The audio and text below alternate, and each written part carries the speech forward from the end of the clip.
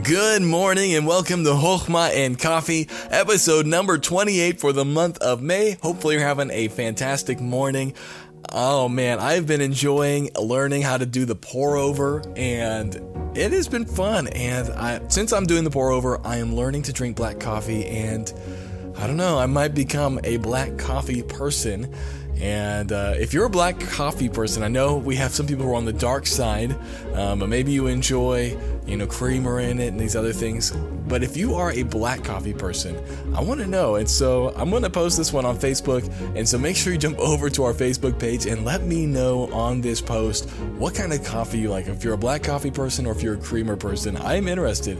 And if you are a black coffee person, if you feel comfortable, I want to know why or how you became a black coffee person. I'm doing it because I want to be able to taste the nuances in the coffee. And it's tough learning to enjoy it, but I'm excited for the journey. Well, enough of the coffee stuff. Let's jump into our Chochmah for today, or our wisdom. If you're just joining us and you're wondering, what is Chochmah? It is the Hebrew word for wisdom, and it's our goal on this podcast just every single morning to give out a daily dose of wisdom. And so if that's interesting to you, make sure you hit the subscribe button so this Bible study will be delivered to your podcast app every single morning, a brand new one for absolutely free. Well, let's jump into today's wisdom, and we are reading verses 38 and 39 of Matthew 10, and Jesus says this: "He that taketh not his cross and followeth after me is not worthy of me. And he that findeth his life shall lose it, and he that loseth his life for my sake shall find it." Now, Jesus has just told them that you cannot love your father, your mother, your daughter, your son more than me, or else you're not worthy of me. And he follows that up by saying we have to take our cross.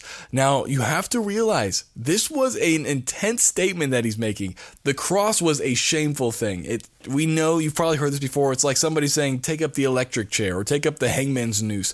It's a call to being killed by the government. He says, if you don't take it up and follow me, then you're not worthy of me. And he hadn't been crucified yet, so this wasn't the symbol of Christianity, right? This was just the symbol of execution. That's all it was. And when he told the people, hey, if you don't take up your cross and follow me, you're not worthy of me, people are wondering, whoa, I thought we're supposed to be, more like the Pharisees who are more holy and righteous. The cross was reserved for, for rebels and reprobates. Why would I pick up the cross? And so Jesus is trying to get them to start thinking. He says, if you're not willing to lay down your life and have people not like you and count you as a rebel and count you as a reprobate, then you are not worthy of me. And he says, he that findeth his life shall lose it. If you find your life here, you're going to miss out on the greater life. But he says that if you lose your life here for my sake, and that's the key, not just losing your life for anything, but if you give up the rights to your life and even maybe your life itself for my sake, for Jesus' sake, he says you're going to find what true life is all about. Eternal life. Life that never ends. You'll never lose it. Friends, this is the same thing you and I must do. We must be willing to pick up our cross. We must be willing to lay down our life so that we can follow Jesus completely and wholly and nothing held back. No parts of our life reserved for ourselves. Have you made that commitment? If you have, are you keeping that commitment? If you're struggling like most people do to keep the commitment of self-sacrifice and complete surrender to Jesus, I encourage you this morning to recommit your life, to resurrender everything to Him and ask Him to guide you today and follow every single prompting He gives you.